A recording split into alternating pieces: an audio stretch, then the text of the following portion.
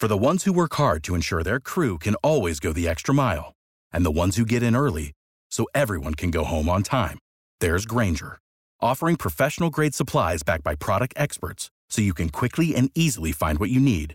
Plus, you can count on access to a committed team ready to go the extra mile for you. Call, click Grainger.com, or just stop by. Grainger, for the ones who get it done.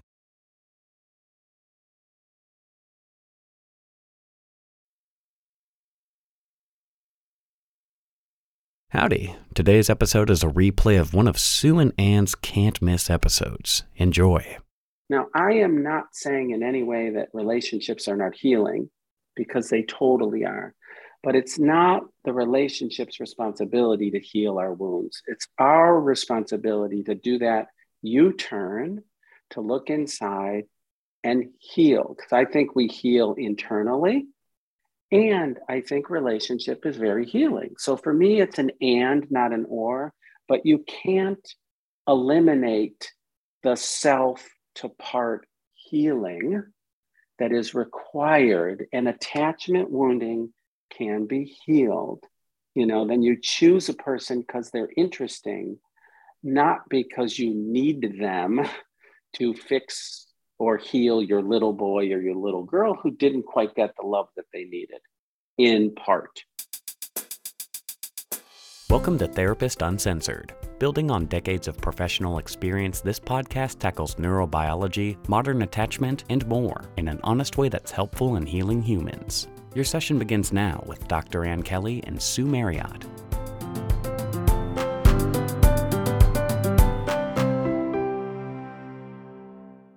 There are so many skin creams on the market, and finding one that really works sometimes is overwhelming and can seem impossible. I look for products in general that focus on research and development, and this is why I was drawn to OneSkin. It was founded by a team of 4 female PhD scientists with over 15 years of experience studying the biology of aging. So they tested almost 1,000 peptides before they landed on OS1. Now, the OS1 peptide targets age cells, also called senescent cells, which is the main source of skin aging. So the buildup of old cells impairs the collagen production and leads to loss of firmness. And OS1 has been found to actually reduce the biological age of the skin by reducing the number of the senescent cells by up to 50%. So their S1 face is clinically validated, both in their in-house R&D as well as their third-party 12-week clinical study. And it improved firmness by 95.5% and wrinkles in about 87%. It just overall improved tone and appearance. And I feel I can tell the difference in my own skin. Our listeners get 15% off with the code TU. You go to oneskin.com and enter the code TU for 15% off. That's oneskin.com. The code is TU for 15% off. I think you're really going to like it. Welcome, Frank Anderson, to Therapist Uncensored. We are super excited to have you. Our listeners are going to just love this, really learning more about IFS and how it overlaps and coordinates with many of the treatment modalities we've talked about here, but attachment in particular. It's going to be fun. Okay, great. Sounds exciting. Attachment's a big deal in the work that I do, for sure, as a kind of complex PTSD focused therapist. So it's right up my alley. Absolutely. I'm so glad about it. So you are a psychiatrist that studied with Vanderkolk, I understand, but then have been able to weave together psychopharmacology, trauma, neuroscience, attachment, and internal family systems. Is that right?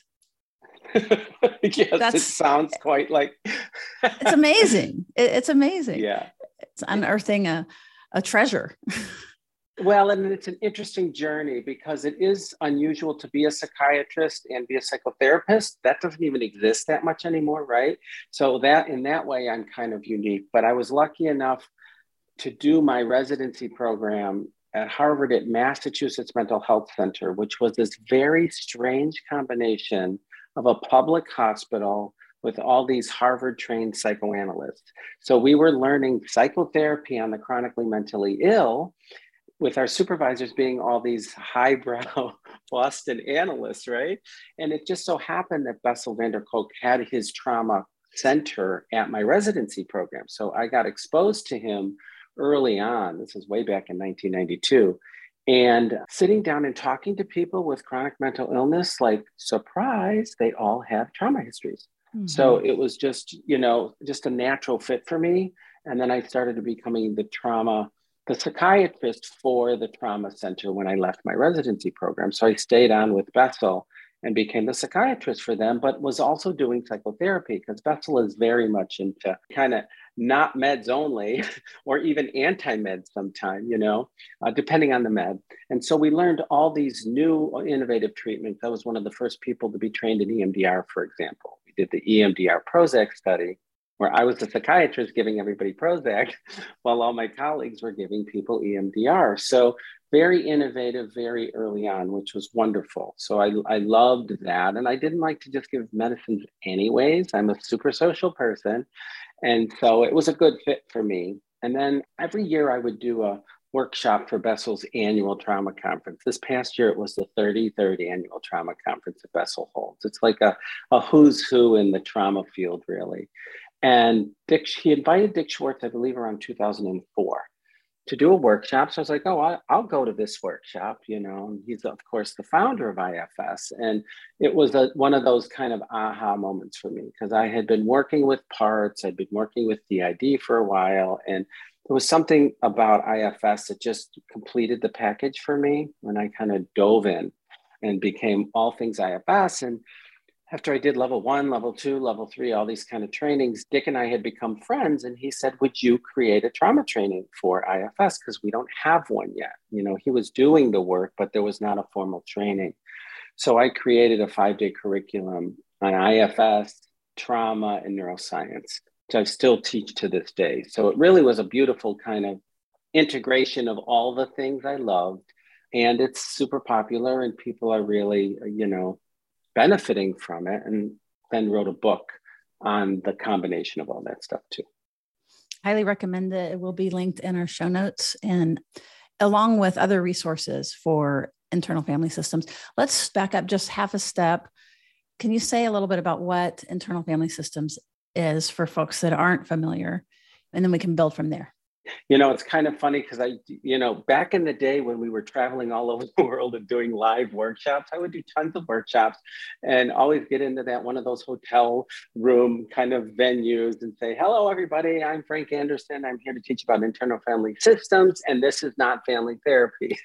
So if this is what you came for, have a good day. It's such a confusing name, interestingly enough. Dick Schwartz is a family therapist by trade. We had so many marketing people try to help us change the name. Finally, they just say IFS. Just like AT&T is just AT&T. People don't even know what it stands for. So internal family systems is rooted in family therapy, but it's an individual therapy, really. It can be used in groups. It can be used in a lot of different settings. It can be used in corporations. But basically, the premise is we all have multiple systems within us, within our psyches, that are organized together. And sometimes those systems work smoothly together. And sometimes those systems are at odds with each other, just like a corporation or a business or a family, which is what Dick found out. And that within each system, there are multiple parts of us. This idea that we all have different parts or aspects of our personality. When I went to school, parts were pathological. If you had parts, you were considered multiple personality, and we had to make you whole in order for you to get better, right? Unifying. And Dick just really had this bold awareness after doing a lot of family therapy work, and then started to work with individuals like, hey, wait a minute, there's a lot of different parts of all of us, and they're not pathological, they're normal. We all have normal aspects of our personality, and they either work smoothly together, like mental health, or they don't work so smoothly together and they fight and they're at odds, which is where symptoms get produced. So symptoms, in our view, my view, are the manifestations of parts that are not integrated within the system. So we take biological issues like depression and anxiety, panic attack, eating disorders, and see those as manifestations of parts that are not integrated and that are overworking in some way. Okay. And those parts that are overworking, whether it's the depressed part or the anxious part, the part that causes migraines even, is a manifestation of a part that's most likely serving a protective role. And these parts will take on these extreme roles if there was something overwhelming or difficult in our life that we had to manage and we were not well resourced. So we have parts that protect us. They can be manifest as symptoms. And we have parts underneath that carry pain and wounds.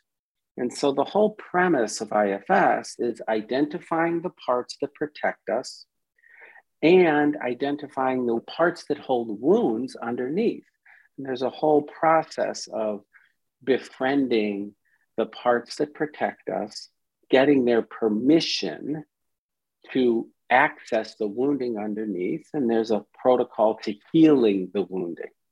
So it's a whole, steps of a therapy, just like many other therapies, EMDR, sensory motor psychotherapy, CPT, all of them have steps. IFS has its different steps. The other thing I'll say about IFS, which is somewhat unique, is that this concept is also present that we all have what IFS calls self-energy, this internal wisdom, this healing capacity that is within every person. Even the, quote, sickest person has self-energy. So the belief in IFS is we all have self-energy. We're born with it. It does not need to be cultivated. It's inherent wisdom. So as therapists in IFS, you're not imparting your awesome interpretations to help people change. Sorry, therapists. You're more helping the client access their own internal wisdom. So it's a very empowering kind of therapy. You have what's in you to heal. Let me help you access it. It's been a game changer. Yeah. That's kind of, when we are in our secure self. So you mentioned therapists. So many times, we're working to help someone resolve their anxious attachment, for example, but what this does is like, okay, but how are we doing internally with our own attachment to ourselves? Yes. Yeah, I call IFS internal attachment therapy. So there's the self-energy, which would be the kind of wise mind, secure self. And then as far as just like the big lumps, right? Just for the overview. And then you have these protectors. Can you weave in, as you share a little bit more about the specifics, like the managers, things like that, the neuroscience? The system is symbolizing parts, right? It's not physical neuroanatomy. We don't know yet. So we have this concept, right? This concept of parts. I did a project at one point that never got off the ground with Pixar years ago, connected to the Inside Out movie. So for those of you who remember that, I think it was 2015 or so, Inside Out was like the perfect depiction of parts. It was an animated version of parts: joy, sadness, fear, anger, disgust. And in IFS, we even see parts as that, little people within us. The part that's holding sadness, holding joy, holding anger, holding disappointment. So can I ask something here? I was thinking of parts as more specifically like the protector or the self-energy, things like that. But you just describe parts as feelings. Here's the way I would describe it. And Dick holds this dearly. He treats parts as little people inside, like little beings, little entities. And they manifest in different ways. So it's more the manifestation. And some people see parts visually. Some people feel parts somatically in their body. Some people hear parts. So there's a lot of different ways parts will manifest. It's like, I'm a very visual person. I could see a little boy sitting right here next to me, like visually when I close my eyes. Other people say, I got this dread feeling in my gut. So the way I think about it is parts live in the mind, and they're people, like a peopled model of the mind, and parts express themselves in various ways through the body, through the neural network. So for me, this is really the mind-body interface. So parts live in the mind, in our imagination, and they will manifest in different ways because they have a body to express themselves. You'll often hear a part say, I'm the one that caused the migraine. I'm the one that caused the asthma reaction. I'm the one that is showing up in your gut or your muscle tension. So parts have different access points within our body because that's what they have to express themselves. They can express in a feeling. You know, if we're going to talk about attachment trauma or attachment issues, oftentimes those are pre-verbal, right? A lot of attachment wounding is pre-verbal. Those parts don't have words yet because the hippocampus is not developed enough to create words to an experience. So most young attachment wounds are implicit memory, unconscious. But those parts still express themselves. But they usually will express themselves through affect, like a big, strong emotion or a physical sensation. So I'm always letting people be aware parts express themselves through thoughts, feelings, or physical sensations, but they're these entities or beings that live in our mind. And we know through the work of Norman Doidge, for example, imagination is a very powerful neuroplastic agent, right? So the work that we do in IFS, which is very much imaginary, absolutely has neurophysiological effects on neural networks, on the brain, and on the body. So for me, it's a beautiful intersection between psychotherapy and neuroscience, and we have more evidence to show the ways they're linked together. That's fantastic. And I definitely want to go right there. But just to clarify then, when you were saying Joy discussed the feelings, you're not saying that every feeling is a part. You're saying that when it's manifest. So if I am someone who can groove into a place where that I have to put on a happy face and cheer everybody up, right? Then that's a part, but not like if it just hits my keyboard of like feeling a feeling. It's more of the manifestation of a kind of a role. Is that right? Yes, exactly.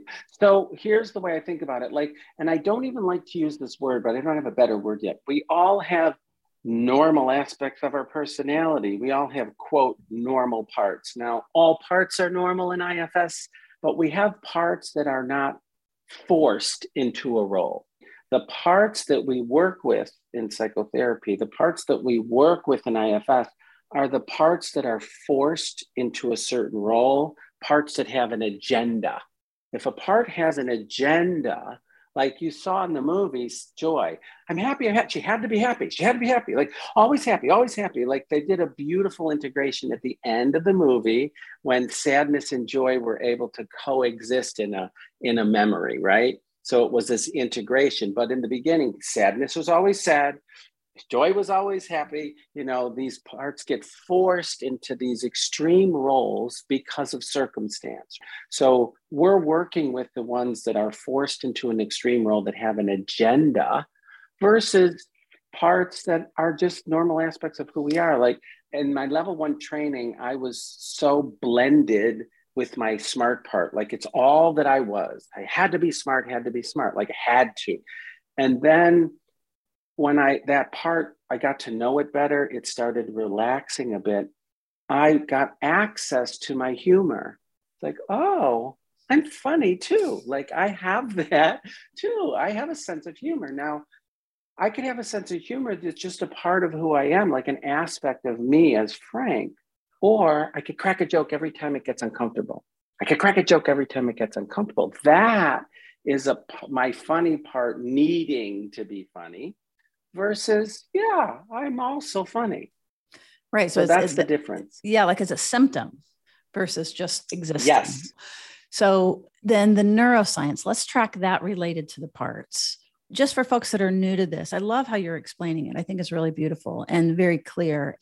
And with this overlay, as you're listening, as you discover and begin to kind of organize your parts, I kind of sometimes think of it as like, let's hold a meeting, let's get all around the table. Yeah. And, the notion of secure relating to yourself and using the wisdom of all of your parts together for comfort and soothing, and to if you're feeling unsafe and things like that. Very beautiful. I guess walk us through how the neuroscience overlays with the notion of IFS. There's not a ton of research on this yet. So I'll say that I'm one of the people who's been passionate and interested and excited about this. And I ran a non-for-profit foundation called the IFS Foundation for 6 years or so to kind of bring more validated research to the IFS world. Like, it's a little bit of, how are you going to make this evidence-based therapy when you're talking about managers, firefighters, and exiles? Like, that doesn't go very well in the research world, right? It's very much a grassroots kind of model, if you will. So we started to do research, and we've done a study on rheumatoid arthritis. We've done a study on complex PTSD, both that are studied, published articles, integrating IFS with medical illness and with trauma. And those are published, which is great. But we started looking at the intersection between science and this therapy, right? And the way I understand it, because my history, since I really kind of grew up with Bessel van der Kolk at the trauma center, it was all about trauma. So I've been teaching about the neurobiology of PTSD and dissociation for a long time. So we look at these dysregulated trauma networks. We have that pretty well mapped out right now. It's a lot of people that have helped us understand the neurobiology of PTSD. Hyper-aroused, sympathetic activation, and hypo-aroused, parasympathetic numbing, avoidance, dissociation. So we have a physiological understanding of trauma. And for me, then, I start looking at parts from that physiological place. Remember, I said they see them in the mind, but they're utilizing these neural networks, these trauma neural networks, as symptoms. So if a part's, oh my God, I'm going to die, that's a part that's really accessing, utilizing the trauma neural network of sympathetic hyperarousal. And the same thing is true with who cares? I'm done. The numbing. I'm out of here. The numbing, the hypoarousal. So we know the networks are mapped out. My sense, because it's not fully proven yet, is that these parts are in our mind and in our imagination, and they're accessing these trauma neural networks to express themselves. So that's the manifestation that we see of parts. There's all these neural networks. Now, we also know about trauma healing. Like, how do you heal these dysregulated neural networks? So if a part is expressing itself in a panic attack, or a part is expressing itself through dissociation, like, we don't see dissociation, oh, you're dissociating. We say, oh, there's a part that showed up that kind of presses the dissociative network to get your attention. Why did that part show up right there? Same thing with a panic attack. You're having a panic attack? Oh, there's a part that showed up that's kind of accessing that sympathetic neural network because it's expressing itself. So this is an issue that we not a big fan of grounding techniques, which is very controversial in the trauma world. Oh, no, this is great. Right? Grounding techniques tell the part that's sympathetically hyper-aroused, it's like, help me. Oh, we don't want you right now. We'd rather have you be calm and take a bath, or be calm and go for a walk. So it tells the part that's freaking out, that wants attention, we don't want you right now. We're not interested. Or a part that's dissociative, we say, hey, like, let's not be dissociated. Let's be grounded. Let's look around, take a deep breath. And then the part is like, the hell with you. I'm here because I'm needing to be here. Please pay attention to me, not get rid of me. So parts have that experience when we shift to grounding, when they're present, that they're feeling dismissed. Like, if you think of them as little people inside, and the panic attack is screaming, help, saying, no, I want you to go for a walk now. So we say, wow, thank you so much for showing up. I'm so glad you're here. Tell me more. And that calms down the part that's expressing itself through panic. We're not trying to calm it down by getting rid of it and pulling for another part. We're calming it down by moving toward it in learning more and connecting with it. Like, who here amongst all the listeners gets more pissed off when they're heard, seen, and validated? No, that's not what happens. So when these extreme parts show up, we don't say, go away, suicidal part. We say, oh, tell me more. You're here for a reason. So when you're saying we say, would it be right then to say that you're accessing your self energy? You're accessing, it's that part that's saying, tell me more. It's two things in that way. So when I'm saying the we, I'm saying as the therapist, I want to show up as much in my loving, curious space as possible. Oh, wow, you just cut? Tell me more. I know that there's an important reason for that, as opposed to, holy crap, my patient just cut. I got to get a safety plan. So I'm not coming from my parts. I'm coming from that curious, loving place. And if possible, I'm also asking my client simultaneously to join me in that loving, curious inquiry. Like, hey, Jane, or hey, Tony, can you get curious about why that drinking part just showed up? So ultimately, I'd rather it be my client. But usually in the beginning, they don't have access to self-energy so easily. I hopefully have more access to self-energy. So I'm going to show them the way I'm approaching these parts of them with loving curiosity. And I'm totally going to encourage them to do the same. So the we is, hey, Jane, you and I, let's get curious about that pit in your stomach. It's an inviting joint curiosity, which is, attachment, connection, me, the client, and the parts. And then to throw the neuroscience back in, it's you're acting as their hippocampus in a sense and trying to make sense of it. I loved earlier when you described just a little piece of your own journey. I think it might be really helpful to really ground this. If you wouldn't mind sharing just a few more anecdotes or a little bit more of your process to really make this make sense for folks. I love that question. You must have done some research on me because I totally share my own trauma history. It's a really important part of my purpose here, I would say. I remember going to these trauma conferences with Bessel years ago, and all the experts are at the podium, and everybody in the audience is like, I'm the expert, you're the victim, and I just personally felt that was wrong because I was sitting in the audience and I was on the podium and I had a trauma history. Mm-hmm. Like, excuse me, you don't become a trauma expert because it's an interesting subject. Mm-hmm. I'm sorry, that doesn't happen. Mm-hmm. It's something personal. Now, different people have different stories. I don't know anybody who is free of adversity. I haven't met anybody yet, right? I think that's part of our journey, is to learn through adversity. So personally, for me, my journey really in mental health started with my sister. I think she was 12 at the time, who had her first bipolar break. We were sitting around the kitchen table and she was screaming about spiders crawling all over her face. It was just heart-wrenching for me, and as the oldest born in a wild, crazy Italian family, I had to save her. My parents got paralyzed. I got mobilized. I was going to be a doctor. I was going into medical school, and I thought I was going to be a pediatrician. But when my sister had that break, I was like, oh my God, I have to save her.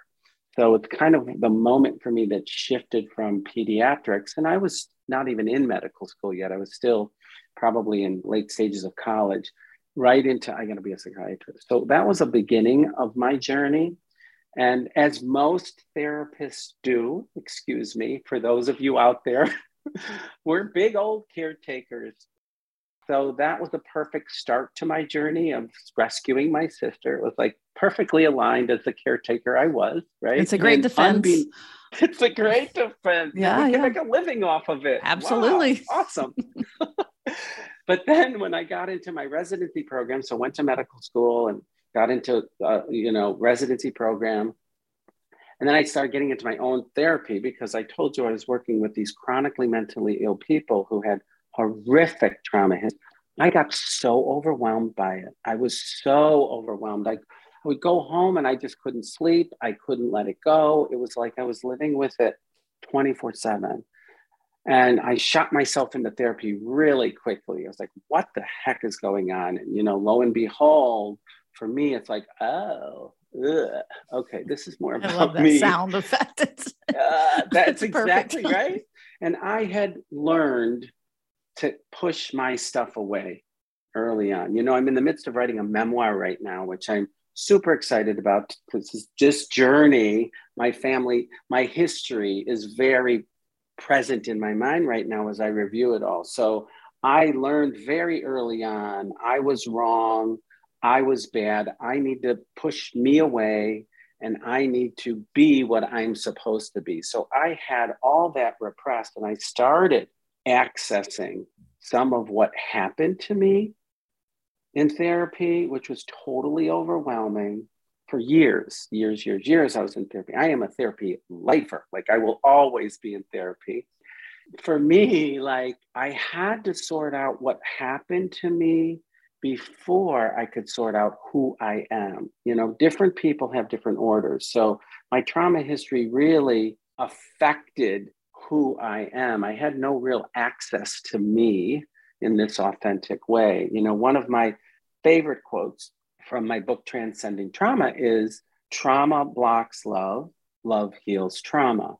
And that is a favorite quote of mine because it's not even really mine. It kept showing up in my mind. I think it's a message, honestly, of this process that trauma, life experience, blocks who we are as people. It blocks our authentic self.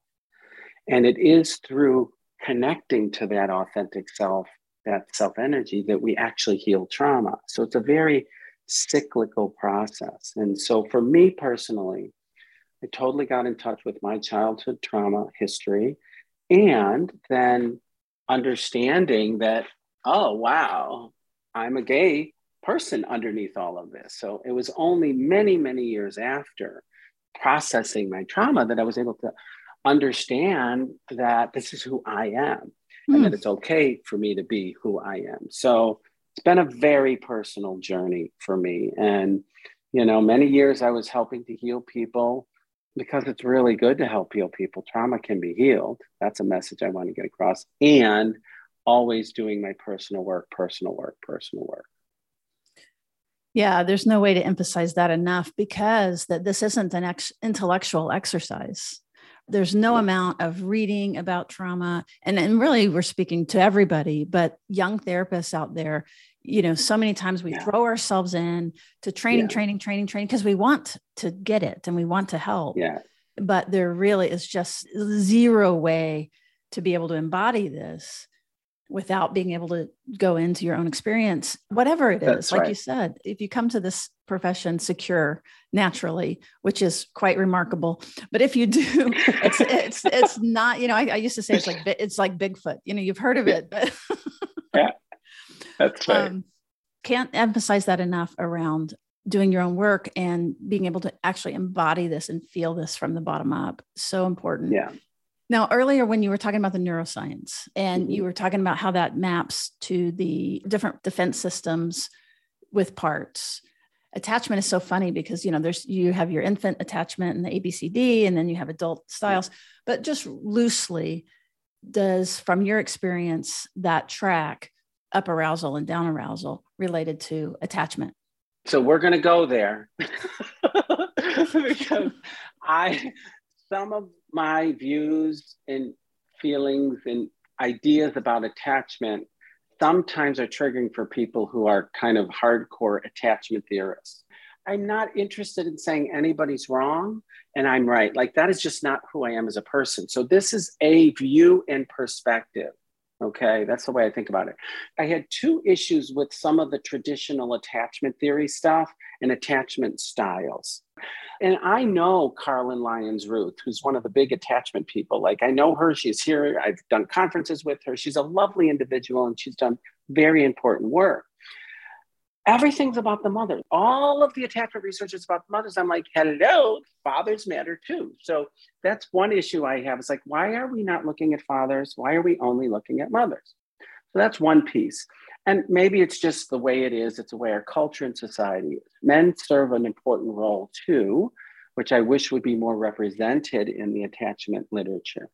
But the more important piece, that's just my own little personal dig, right? As a father of 2 kids. Right. And it's not a dig at all. I mean, we've spent time on this trying to modernize the perspective and get it. And we add culture, we add context, family structures that aren't dyadic even. Yeah. We look at gender, all of those things. So totally on board. And I'm glad you're speaking it and have a chance to say it again, because, this research is very old. Beautiful. And so it's embedded. Yes, and so of course it is. It's not, I don't think that you're digging. That's why I say, I don't think it's a dig. It's, we need to be updating how we think about it and how we use the terms attachment, but please go ahead.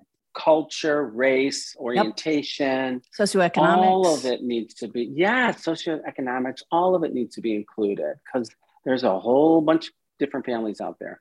The piece for me around attachment styles as it relates to IFS is where I say, wait a minute, this doesn't make sense to me at all. I was like, wait, you mean 60% of the people are securely attached and they had a good 2 years with the primary mother and they're good to go? Like, hello, be a good parent for 2 years and your kids got secure attachment. You're awesome. Woo. I'm like, good. I'll be a parent for 2 years. I'll dive in and then they're good. I don't believe that at all. Wait, that doesn't exist. I love Gabor Mate's work too around this ongoing trajectory of attachment with Gordon Neufeld in their book. But also these attachment styles of anxious, avoidant, or disorganized, I don't see them as entrenched styles at all. I see those as parts. So in the IFS world, sure, you can have secure attachment. For me, secure attachment is a part of the child connecting to the self of the parent. That's secure attachment. When you have a relationship with self-energy, that can feel secure and safe. And oh, by the way, that same kid can have an insecure or anxious attachment to a different part of their parent. And then another part of the kid, same kid, has an avoidant attachment to a different part of their primary caregiver. And in disorganized attachment, you can have a combination, this mixture of I love that part of my mom and I am terrified of this part of my mom. And it's very confusing. So for me, nobody has one style. And oh, by the way, we have more than 4. We have many parts of children attached to parts of caregivers. And so there's a very complicated interdynamic relationship. I see it, I feel it with my mother or my father, the parts of me that are terrified of them, the parts of me that love them, the parts of me that are anxious around them. And I see it with my kids. My son the other day, my oldest, he was just so clear. My husband got upset by this. I was helping my oldest with a budget. He's like, well, of course I'm going to go to you, Papa, for a budget. You know more about money than Daddy does. It's my husband, right? And my husband was hurt. And he's like, what's your problem? It's just so obvious. If I need anything to do with cooking or, running this, of course I'm going to go to you. I'm not going to go to him. It was just a beautiful example of kids have different parts with different parts of caregivers. And he was just so clear about it. He's like, don't take it personally. It just is the way it is. So I believe in this part-to-part interaction in all relationships. And the avoidant, the anxious, and the disorganized attachment, for me, are not set in stone. Those are relational attachment threads that can be healed through therapy. It's not like a sentence for life. Yeah, I can't tell you how much you're speaking to the choir here. The whole podcast is actually about moving it from category to spectrum. And this is the way we talk about it, is that we might tend to lean in certain directions, more, dismissing, especially when we get stressed, or we might lean towards upregulation and anxiety and, externalization. And that is significant. And we want to know that, but it's not about labeling. No. And what I would say about the leaning toward exactly is that that's when protectors get activated because the wound has been triggered. Those leaning towards, or those propensities for one style or the other, one part or the other, is the sign, oh, the wound has been triggered. That's my awareness, like something got triggered that needs to be healed. So let's move towards that protective part that's activated right now. Let's get to know it, and let's heal who's under it, because there's a healing there that is possible. So those leanings are not just important and interesting, they're clues that something needs to happen. There's healing that needs to occur, because for me, and this is what I say when I talk about couples or adult intimate relationships, most adult yearnings are due to our young unhealed attachment wounds. Okay, that we're seeking somebody because our wounds are looking for redemption. They want to be helped. So we're picking, oh, you're going to be the mother I never had. You're going to be the father I never had. Like there's always this seeking of redemption from our young wounds. And what ends up happening is you enter an intimate relationship and then you seek this person and then you're pissed off at them because they're not who you thought they would be. 50% divorce rate, hello. And that's because instead of seeking it from the other person, oh, they're going to help me. The real work from my perspective is, okay, seek it. That's what attraction is. Get triggered and activated, and then do your work, because it's about healing the wounds that you were trying to resolve with the partner you picked. Now, I am not saying in any way that relationships are not healing, because they totally are. But it's not the relationship's responsibility to heal our wounds. It's our responsibility to do that U-turn, to look inside and heal. Because I think we heal internally. And I think relationship is very healing. So for me, it's an and, not an or.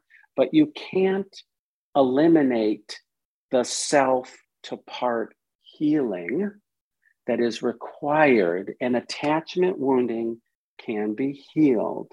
Then you choose a person because they're interesting, not because you need them to fix or heal your little boy or your little girl who didn't quite get the love that they needed, in part.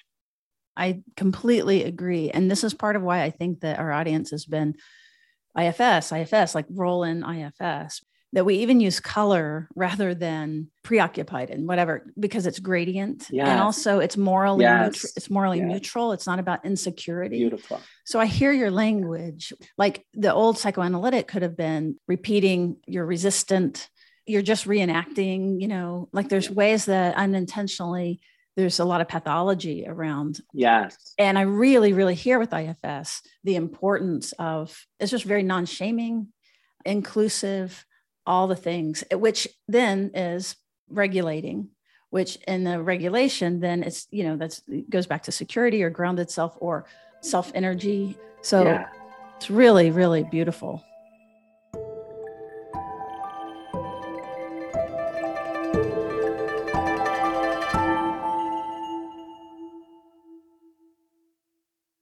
So learning a new language is so challenging as an adult. So our new sponsor, Babbel, has solved this problem for us. I love that it's interactive, conversational, and can just focus on the basics we'll need for travel.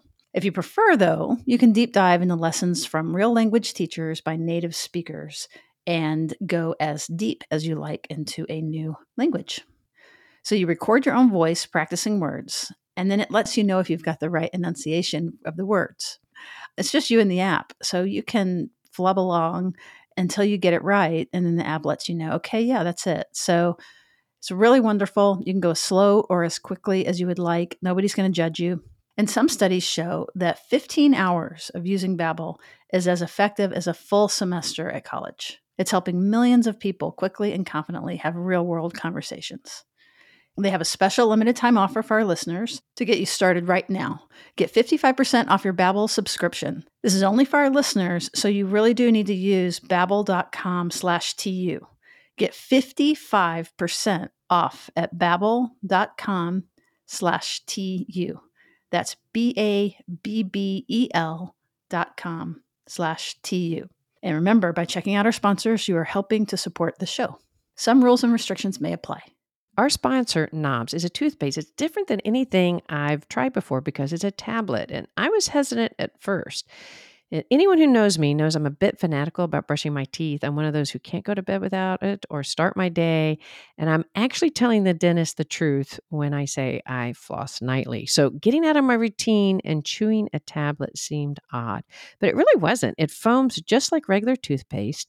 It tastes good, minty. I actually love that there's no toothpaste mess. So, Knobs was formulated by Biome, by a dentist and a chemist, to provide everything we need, but with just 13 ingredients. So, it has the safest remineralizing agent alternative to fluoride, which is nanohydroxyapatite, which has the same material found in your teeth and bones. So, it's been found to prevent and even in some cases arrest tooth decay, and it's really gentle. And because Knobs is a tablet and that there's no water, it eliminates the need for many preservatives found in traditional toothpaste. So no need for sulfates and microplastics, for instance. So it's not only better for your mouth, it's also way better for our environment because there's no plastic tube to throw away, just a glass jar that's PBA free. And as listeners of Therapist Uncensored, you get 15% off your first month supply of Knobs. Go to betterbiome.com, betterbiom.com, and enter the code TU to get 15% off. So that's betterbiome.com, biom.com, and get 1 month supply, 15% off by entering TU. Let me take it to the next layer for us because there is, and this is a piece that's important for me too, there is healing that can occur. It's different than regulating, calming, connecting, important, but it's not the end of the story from my perspective. And this is something that a lot of therapists, and especially as I'm moving out into the general public, because I want to bring this message outside of the psychotherapy realm into the general public, is that healing is possible. There is a release and a transformation from our wounds. That is a thing that I think not everybody knows how to do and not everybody's aware of. But it's a message for me that's important is that once you have that internal connection, once you have a safe therapeutic relationship or even safe relationships in your life, that's not the end of the story. There is that internal work of going to those wounded places, those wounded parts of you that hold memories from the past that are painful, that have not been released. And, there is a way, IFS has its steps of release. I won't go over those steps, but I'm going to tell you some key components that I believe are IFS informed that are required for healing and releasing trauma. And I'll also tell you a little bit about the neuroscience attached to it. I was just thinking about that, yeah. For me, the core components of healing, and I call this the arc of healing, is a witnessing component. There needs to be the part that's wounded sharing the story. It needs to share the story because it's holding something important. It's holding something painful and powerful from the past. Once it shares it, it doesn't need to hold it anymore. So it's the sharing is an important component. The second key element for me is a disconfirming or corrective experience. So that the part that holds the pain has a corrective experience. Now that ideally could be with the self to part, or it could be relationally. So there needs to be, oh, this isn't always the way it is, or, oh, this is how it feels when I am loved. So for me, a corrective or disconfirming of the old way needs to happen. Once those two occur, then there's a release and transformation. Okay, I don't need to hold it anymore. I can let it go. So then there's a real release and let go. It's an energy transfer. The energy of that painful experience gets released, is no longer held within. And that makes a huge difference in our internal system. Norman Doidge talks about the steps of neuroscience that he describes on neuroplasticity. So there's Norman Doidge's way of working through rewiring neural networks. Okay, at the neural network level, I said all these parts use the neural networks to express themselves. And there's another piece of science called memory reconsolidation, which Bruce Eckert talks about. He didn't do the original research on, but it's rewiring the neural networks at the synaptic level in implicit memory, which is where wounds are often held. So there's science to back the healing process here. And I see that in the work that I do, going to that deeper level. And you can hear people do things like this. Like there's you just watch them when you're doing the healing process, and there's a physiological thing that happens. And I'm glad that there's neuroscience to back some of the things that we see, because there is a change. Like when you do that kind of healing work, you don't get triggered anymore. You're different in the world. You're not carrying. Yeah, it's permanent. It's a permanent healing that's very powerful. So it's an important message for me, for someone who does have a trauma history, is yes, healing is possible. Yes, there's neuroscience to back some of the ways we think this can happen. I'm going to say IFS is not the only way to do it. IFS is one of the ways. For me, it's a very complete model, and it works very well with who I am and the way I see healing for trauma. But I want people to know healing is possible. I love that as a repeating theme.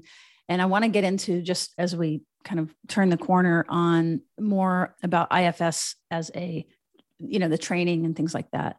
But I do want to mention to the listeners, Bruce Eckert, we do have an interview with him in a previous episode. So we will also link that. Yeah. And again, everything that you're saying, it totally tracks. And I do think it does feel like it's tracking with the neuroscience in the sense of it moving it from that subcortical fragmented place, if it stays there, which, if we just sort of barely remember it and push it down, it just stays there like a little, rock. When you do have that transformative experience, you get that exactly what you're doing. That, people will talk about bottom up, and there's a ton of trauma therapists that listen. So no matter where we start, we kind of end up in a similar place, whether we're talking about IFS or EMDR or all the different, Pat Ogden has been on. To me, when we start from all these different places and end up in the same place, it's like this is rock solid. This is science that works. And then there's the beautiful art of how you get there and how you explain it to folks that are just coming on board. We also have a lot of listeners that are not therapists, and we welcome that, which will lead me into the next question around, is IFS specific to mental health professionals to become an IFS practitioner?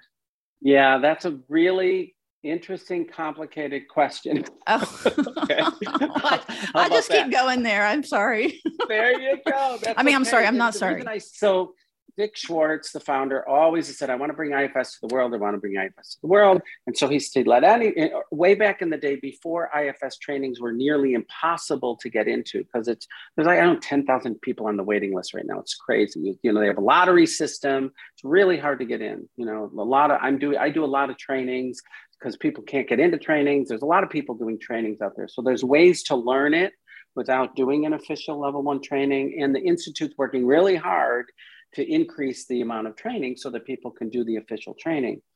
But Dick is open to everybody, and that got complicated. Architects and elevator operators are doing IFS and calling themselves IFS therapists. So he opened it up to everybody, and it got a little scary there for a while. Like, wait a minute, we're letting people heal trauma and they don't have any formal training. So the Institute is really looking at this. But right now, and I know they're revamping their guidelines, but right now, you can be an IFS certified therapist, go through the training process and get certified as a therapist in IFS. And they have a practitioner track. So they have a track for people who are not licensed mental health counselors who can be practitioners. Now, they're setting up guidelines around who can do what and what's a reasonable thing to do. I'm working with people who are coaches now in the coaching world. And that's a whole world of, I'm a coach, so I can call myself a coach and I can heal trauma because I'm a coach, right? What does that mean? Now, there's some amazingly qualified coaches, and there's some amazing qualified therapists, and there's some really bad coaches and really bad therapists, right? So the regulation of these things is important. My working guideline right now is I teach a lot of workshops. I want to teach people about the IFS principles. I want people to get comfortable working with protective parts because they're what causes a lot of trouble. And if the deeping trauma healing needs to happen, send somebody to a trained professional. This is my stance. I'll teach you about the healing process, but you've got to think about whether that's something that you are skilled enough to do, particularly with trauma. I do that. And I am teaching the general, as I just said, the arc of healing. Here's what's generally required. Some people heal when they're running a marathon in nature. Through life experience, you can have spontaneous healings. People heal through relationships all the time. So it doesn't only have to happen in the therapy office. It happens through experience. I'm working on a potential TV series right now with a friend of mine, and we're really looking at, what are the elements required? Like, when is it necessary to do that internal, deeper work? And when does experience enable change? I'm working with a group called Kinergy, which is a dance movement program, for example.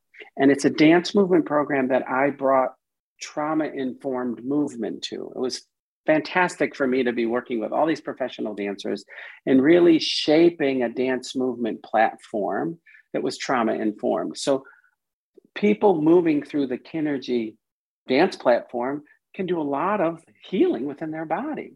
I want people to know healing is possible in all different ways.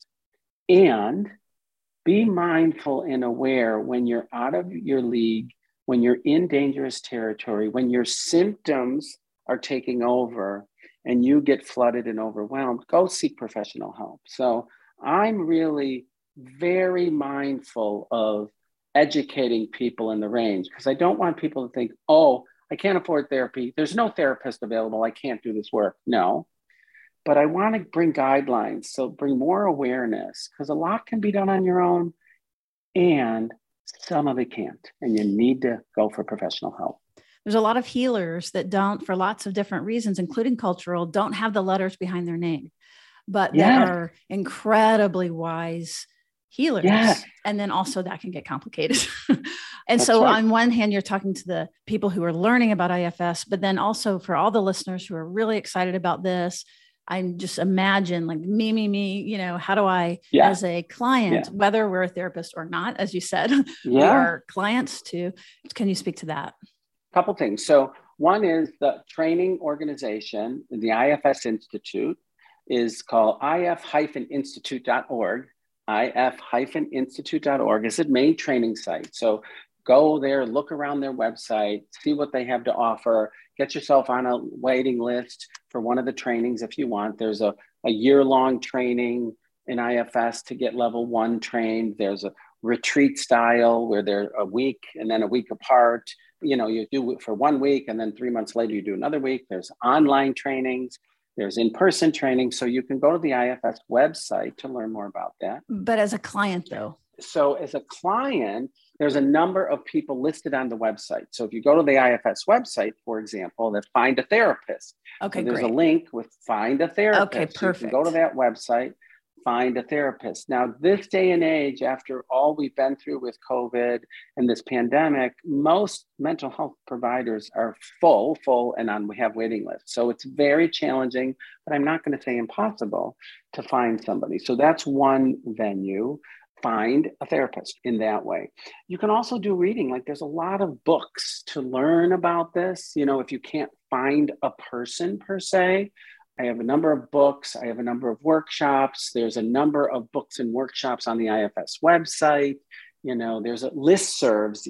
There's a New England listserv. There's a California listserv.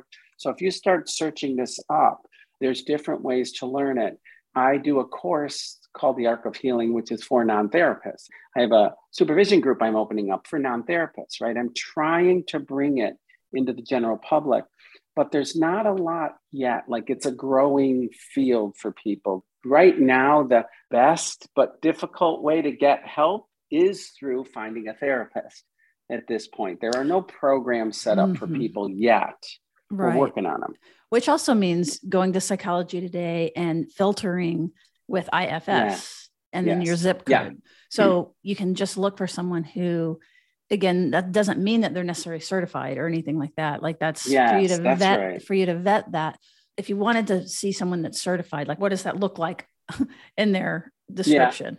Yeah. So in the IFS website, when they have Find the Therapist, they'll list whether the person's certified or not. So if somebody's taken a level 1 training, they can be put on the IFS website.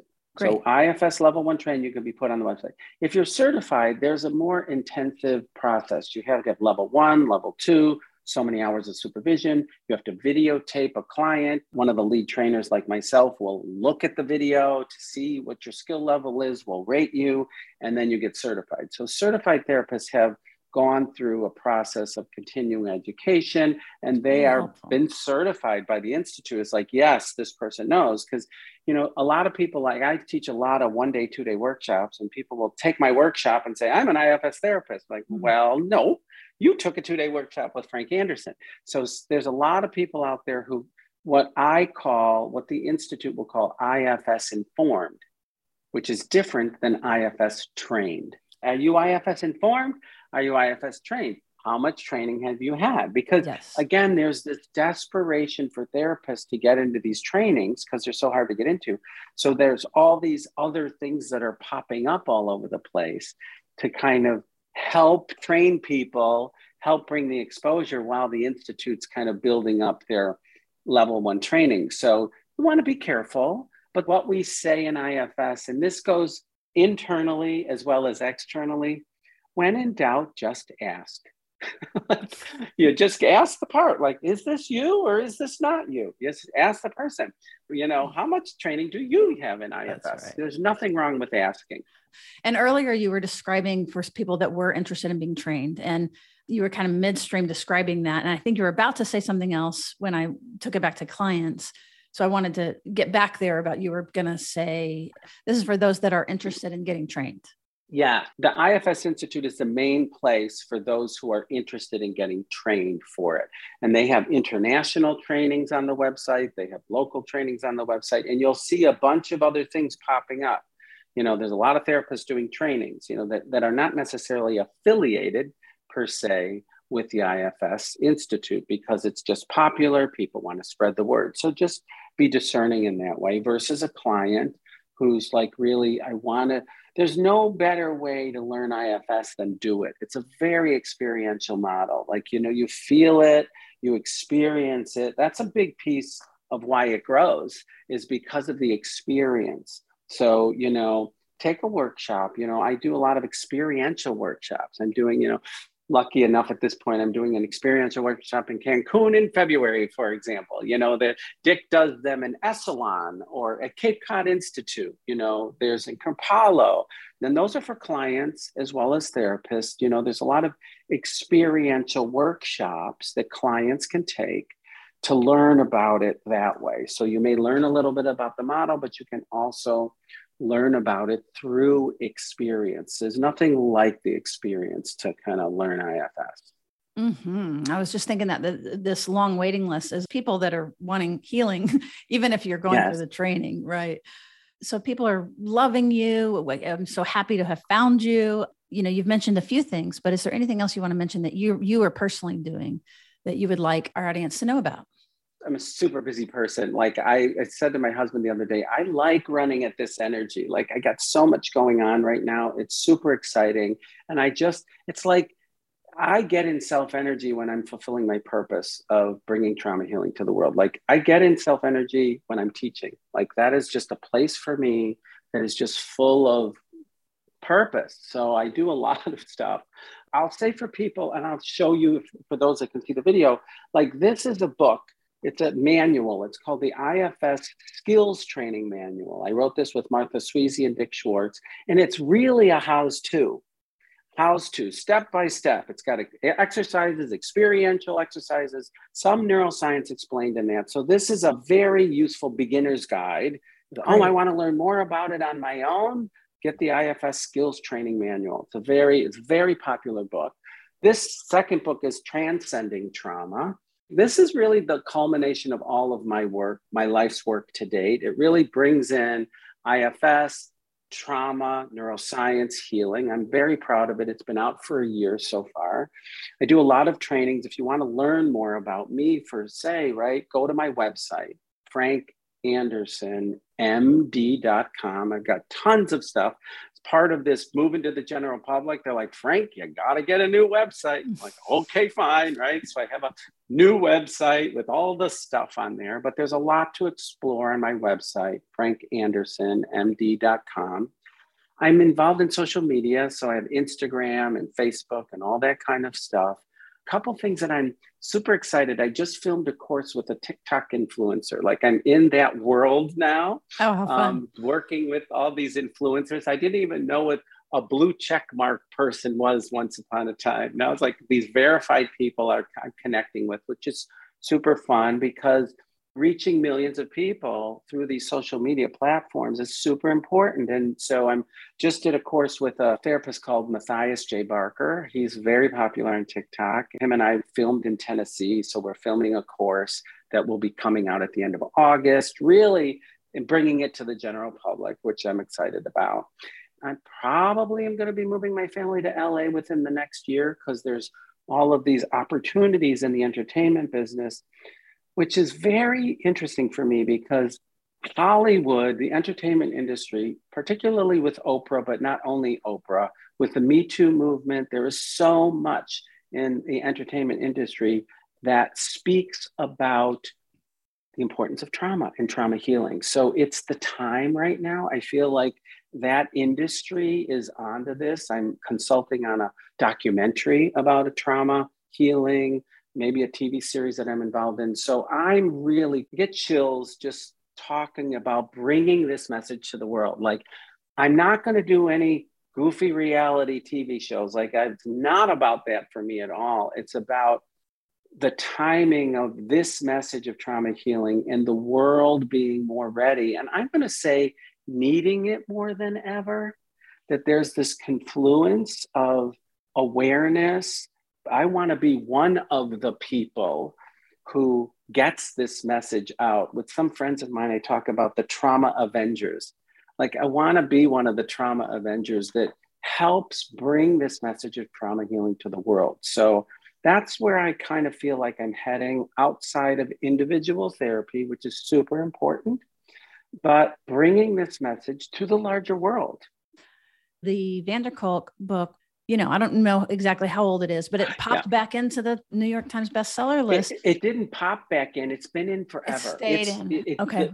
Bessel's book, Body Keeps the Score. And I've been in a supervision group with him since 1992, by the way. So I was through that whole process. He worked so hard at sentence by sentence on that book. It's a brilliant book. It's been on the New York Times bestseller list more than any nonfiction book, like kind of ever. Like 300 weeks. It's crazy. It's just incredible. And it's an amazing book. And it really does. Bessel is a person who brought trauma healing to the world for sure. So it's an amazing book. That's a great resource for people because it's out there. It's accessible. He worked with somebody to write, like, every sentence is understandable, even the neuroscience. So it's a great resource for trauma healing for sure. I'm really glad to call that out specifically then. So yeah, I would put a little cape on you myself, the Avenger cape. The reason I like the Avengers mentality is that it's not one person that's going to do this. Like, there's no way this is for a person. This is a collective. You are part of the collective. I am part of the collective. We are all part of this collective. There's no way this tide can turn with one person. So it requires all of us. So I'm grateful for what you're doing, grateful for all the people. That's why I like the Avengers theme. It's a collection of people that are going to show up and make the change. Everybody listening here on this podcast becomes part of that collective. And the other thing that specifically, though, about what you have access to, like Inside Out, it gets the message outside of the choir. It really touches people that wouldn't know to be interested in this, as you know. So that to me is also super exciting. When I'm moving into the general public now, like, there's a group of people that are very averse to the word trauma. Like, I don't have a trauma history. That's not me. Like, I'm not weak and vulnerable, right? So as we move into the general public, I'm using overwhelming life experience, not do you have PTSD? Oh, that's good. Because that puts people off, right? not me, not me. There's a group of people that want to be strong and powerful, not identify with victims and weakness. So as we move into the general public, I'm mindful of words that are triggering or words that are useful. So I'm, have you ever had an overwhelming life experience? Like, oh, yeah. Mm-hmm. So that's a way to bring people in.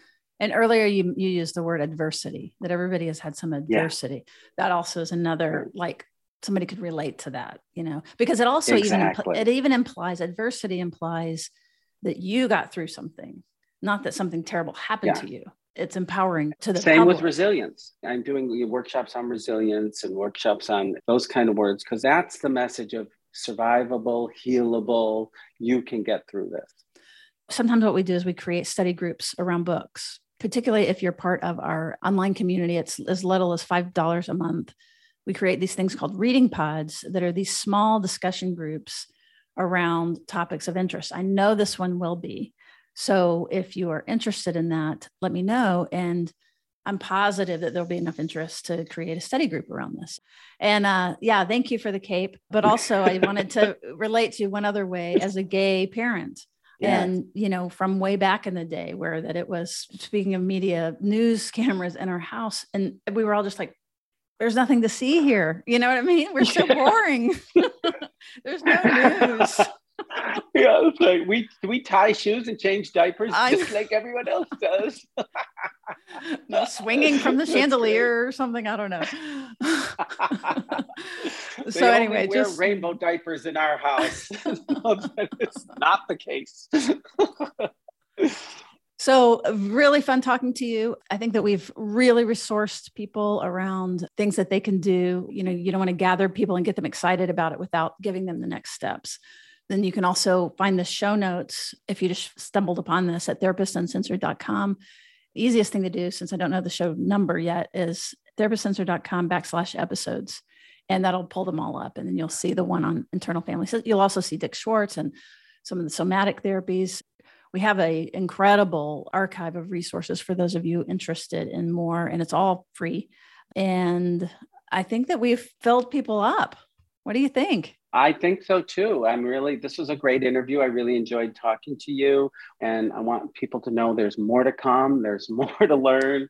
There's more to experience. And we encourage everybody that's listening to do your bubble, to spread this, to keep doing the work personally, keep making this kind of work available. It's like, those are the ambassadors too, that go and they tell people. Yes. So let's spread the message of healing and secure relating that isn't about being secure as a category. And this is one very important puzzle piece of all the different ways to get there. That's beautiful. All right. Well, thank you. And we will see you around the bend. Thank you for listening all the way through this episode. So many people are moved by these conversations and frequently reach out asking how to best support us. There are a few zero or very low cost things you can do to keep this content coming. The first is to simply support our sponsors. Also know that we dedicate half of any proceeds we receive to nonprofits supporting mental health access. So by supporting the sponsors, it's a win-win. The second thing is by taking a moment and pulling up the show wherever you get your podcasts to leave us a rating and review. The last idea of supporting us is to simply share the show with anyone you think might benefit. All right. Thank you for listening. Uncensor yourself, speak your truth, and especially do so to those in power.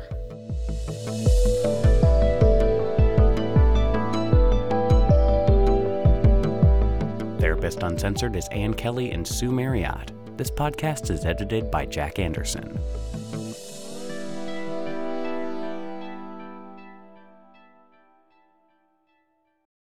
For the ones who work hard to ensure their crew can always go the extra mile, and the ones who get in early so everyone can go home on time, there's Grainger, offering professional-grade supplies backed by product experts so you can quickly and easily find what you need. Plus, you can count on access to a committed team ready to go the extra mile for you. Call, click Grainger.com, or just stop by.